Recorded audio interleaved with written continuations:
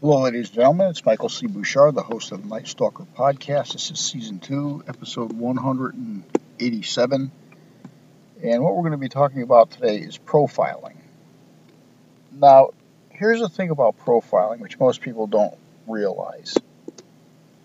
Profiling itself is basically a term used to describe people that are looking at people because of specific race, color, gender, religious backgrounds, sexual backgrounds, whatever you want to have it. But here is the mistake that people don't realize. That word, just like systemic, and words similar to that, are just trending words used by the media to get a reaction, used by specific groups to get a reaction. And I find that profiling, especially in the term law enforcement, really isn't there to describe profiling in itself. It's basically there as a buzzword, okay? Because what the population, the civilian population, do not realize, and they haven't caught on to this, and I'm going to bring it out because you have a lot of these special interest groups like Antifa, Black Lives Matters, so on and so forth, always using the term, and the media itself using the term profiling. However, in law enforcement, in the world of reality, there's two types of profiling. There is profiling, which is based on what we had already discussed, and there's criminal profiling, which are used by police. Two different animals. Criminal profiling basically has to do with profiling of unusual behaviors or people in an area where there is an abundance of crime. What I'm saying is, if you are living in a residential area and there's break-ins and somebody reports a white van in the area, what are the police doing when they're looking for that van? Are they profiling or are they criminally profiling? They're criminally profiling. It has nothing to do with the nature of anyone's race, religion, sex, or creed, or so on and so forth. It has to do with given conditions where crime is being involved, that specific vehicle, like that vehicle, or persons that do not belong in the area, normally you might find them. If you have break-ins, say there's break-ins in your residence or around your neighborhood. There's break-ins, they've been occurring on a regular basis. Are police profiling? Well, they're not profiling in the terms that everybody else wants you to believe they are. They're not profiling as in terms of profiling as far as race, religion, color, or creed. They are criminally profiling. Again, separate, different animals. What they are looking for are people that would not normally belong in an area at a certain time of day, or up to suspicious activity, which makes one believe that there's crimes being committed. What is the most effective tool in law enforcement? Criminal profiling. Not profiling as far as race, religion, sex, or creed, or whatever, but criminally profiling, which is an attempt to identify criminal activity by whether profiling for certain vehicles, unknown people, maybe even known people. Criminal profiling very rarely, if at any time ever, has anything to do with the profiling that the media uses, the buzzword, the groups, special interest groups. Because what these groups and media are trying to do is they're trying to steer the average citizen down a road that sells. It's not a road of truth. It's just a road of, they want you to go down the road where they want you to go because, let's face it, there's always a benefit. Okay, criminal profiling has been used by the media for, not criminal profiling, but profiling has been used by the media for a long time. Why? Because it's a buzzword. When people see the word profiling in print, hear it on TV, automatically they tune in because they believe somebody's racial, religious, so on and so forth, rights have been violated. That's why they use that word. They don't use the correct term because the correct term would imply exactly what it is, criminal profiling. Now, with that in mind, you have to realize, regardless of what color cop you are, what religion, yada, yada, yada, criminal profiling has always been around. That's what catches criminals, criminal profiling. If you know that a crime is occurring between 8 at night and 12 midnight, anybody in a specific area is going to be profiled. Why? Because this is the times that crimes occur. And since criminals do not wear little signs on their back saying, I am a criminal, I'm going to break into your house, steal your car, steal your catalytic converter, you have to profile. Just like vehicles that a person will call. You're in your house, you see a car that you don't know from being in your neighborhood, but he's going back and forth, you see him around, you call. Why? Because you yourself are profiling, criminally profiling. Okay, you don't know who the driver is, you don't know what color, you don't know anything about him, but you know that vehicle doesn't belong in your neighborhood. So what are you doing? You are profiling. As a matter of fact, any of you who call the police because of an unusual circumstance occurring anywhere, on your property, on your street, wherever, what are you doing? You are profiling. You understand? So to inherently say that police profile, criminally profile, yes, we do. But you profiling too. The average profiling is the term that the media or these interest groups want you to believe. That type of profiling, no. Just like people that you stop and they say, oh, you stopped me because I'm this color, I'm this, I don't believe you. You know what? Let me tell you what. I've been doing this job 30 years. When you pull up behind a car, it's very, very seldom are you going to actually be able to see into the car to see. You don't know. It could be an old lady, could be a young kid, could be black, could be white, could be Hispanic. That's not the reason you're stopping them, okay? You're stopping them because of a motor vehicle violation that was observed. And let me just give you some FYI, people. You who are the Matlocks or the Perry Masons, when you sign your driver's license, what you are doing is you're signing and you are saying that if I am stopped, I will produce this as a form of ID, because your driver's license is not a privilege, it's not something you own, the state owns it. The state has the right to allow police officers to use it. Okay? If you say I'm not taking a sobriety test, when you sign the back of your license, that means that you will perform a sobriety test if you're requested to. Okay? You don't have an option. So what I do, because this is how I play the game, I'm not giving you my driver's license. Well, good, because I already got the license plate of the car. So, assuming you own the car, yeah, I know the word assuming isn't good, but you know what? We can both play if you want to play games with me, I'll play games with you.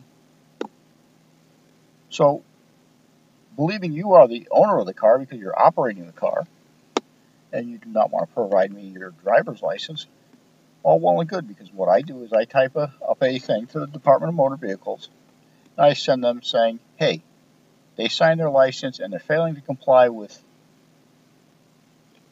the agreement that they made when they signed the license. Therefore, your license gets revoked. Suspended is one thing. Revoked means you don't have it anymore. You know? So think about that one. You want to take a field sobriety test? Fine. In Connecticut, you lose it for 6 months, you drive your license automatically. But even better, we send a letter to the Department of Motor Vehicles stating that you're failing to comply with what you agreed to when you got your driver's license. Then it gets revoked. Try getting those back. Hey, just saying, you know. You see, here's the problem with all these indemnity acts and all these groups whining and getting the media all crazy because the media wants to make money and get coverage, and all the legislators who've never been in a patrol car and think they know how to solve crimes. And you know what the funny thing is about legislators? They're the first crybabies to call the cops. Oh, he's parked in my parking spot. Oh my God, there's a car I don't know on my street. Oh, somebody threw a tin can in my yard. But they're the first ones to cry like little girls, but yet they're the ones making the law, so law enforcement can't do their jobs. Just like in Connecticut, and I'm going to reiterate this: these morons just passed all these juvenile reform bills, which in essence, if you really read them, it doesn't mean anything. They're stupid. Whoever wrote these laws just needs to find the nearest bridge and just jump. You see what happened in Connecticut, and I'm kind of going on a tangent right now, but in 2012, because the legislation was having trouble getting minority votes, what they did was, and let's face it, in the inner city, the majority of the people younger people going to jail are minorities. That's a number. That's a number, a geographical, statistical number based. That's what happens if the cops are patrolling in a white neighborhood, more white people get arrested. If it's in a minority neighborhood, more minorities get arrested. But people don't want you to believe that because it doesn't suit their cause. But the fact of the matter is that the legislators decided, well, you know what? In Connecticut, let's raise the juvenile age all the way up to 17 and under. Well, 16 and under was good because at 16, at 16 you can get a driver's license. You can do a lot of things at 16 you couldn't do at 15. So they want you to be an adult on one side, but a kid on the other. And it was because, well, Johnny shouldn't be put into the system. Well, parents, maybe you should have whooped Johnny's ass and he wouldn't be in the system. Okay? Stop making excuses for your kids. And now what's happened in Connecticut is we have such a the crime throughout the United States after all these indemnity laws is going up 43%, and the civilian population is finally getting the clue or getting the point that, geez, maybe these indemnity laws weren't good because now the cops aren't doing their job. Well, it's not that they don't want to do their job; they can't. Why? Because your legislators who are now bitching here in Connecticut that they don't understand why juveniles are involved in so many crimes. Well, because of you, idiot.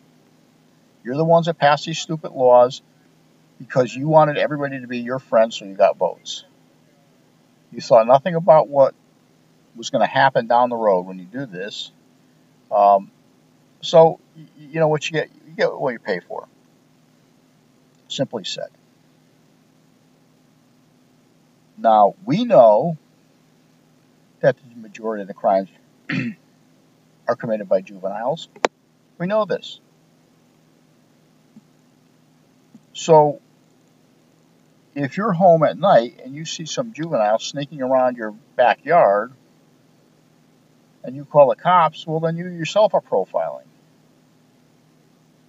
Because this is a juvenile. This is a protected one. I mean, the protection you wanted, right? You didn't want anybody to go to jail because they were juvenile. These are the people you're protecting. Now they're sneaking around your backyard trying to steal your car. And really, if you're one of these people that had voted for these rights and all of this stuff, these indemnity this, indemnity that, and you think people should be able to do what they want, honestly, I believe, this is my personal opinion, you have no right to call the cops. I don't care what happens. If you didn't want our involvement to enforce the law when we were doing it, and it was actually working, believe it or not, the crime rate was going down for a long time until everybody got into their little trendy fits, sissy fits, because they wanted everybody to do what the hell they want in, third world country America. Don't call us. Don't call us. It's simple. I mean, if that's what you want, then abide by what you want or wanted, and now you have. Don't call us. If you think we are profiling, you're absolutely right. We are criminally profiling. We are not profiling people because of their color of their skin, because of their race, where they came from, their religious beliefs, their sex. We don't care about any of that. It doesn't matter to us. We are there to catch criminals. Okay? We are not there as an embassy for racial equality. We're not an embassy of religious equality. We are there to catch criminals. That is our job. The other social stigmas that go along with it have no concern to us. We don't care your color. We don't care your race, your religion, your creed, your sex. We don't care about that. We're there to stop people from committing crimes. That's what it is. We criminally profile. It has nothing to do with profiling as the media and all these little extremist groups want you to believe. They got nothing to do with that. So the next time, before you call the cops, maybe you better consider yourself a profiler. Because what are you doing? You're profiling.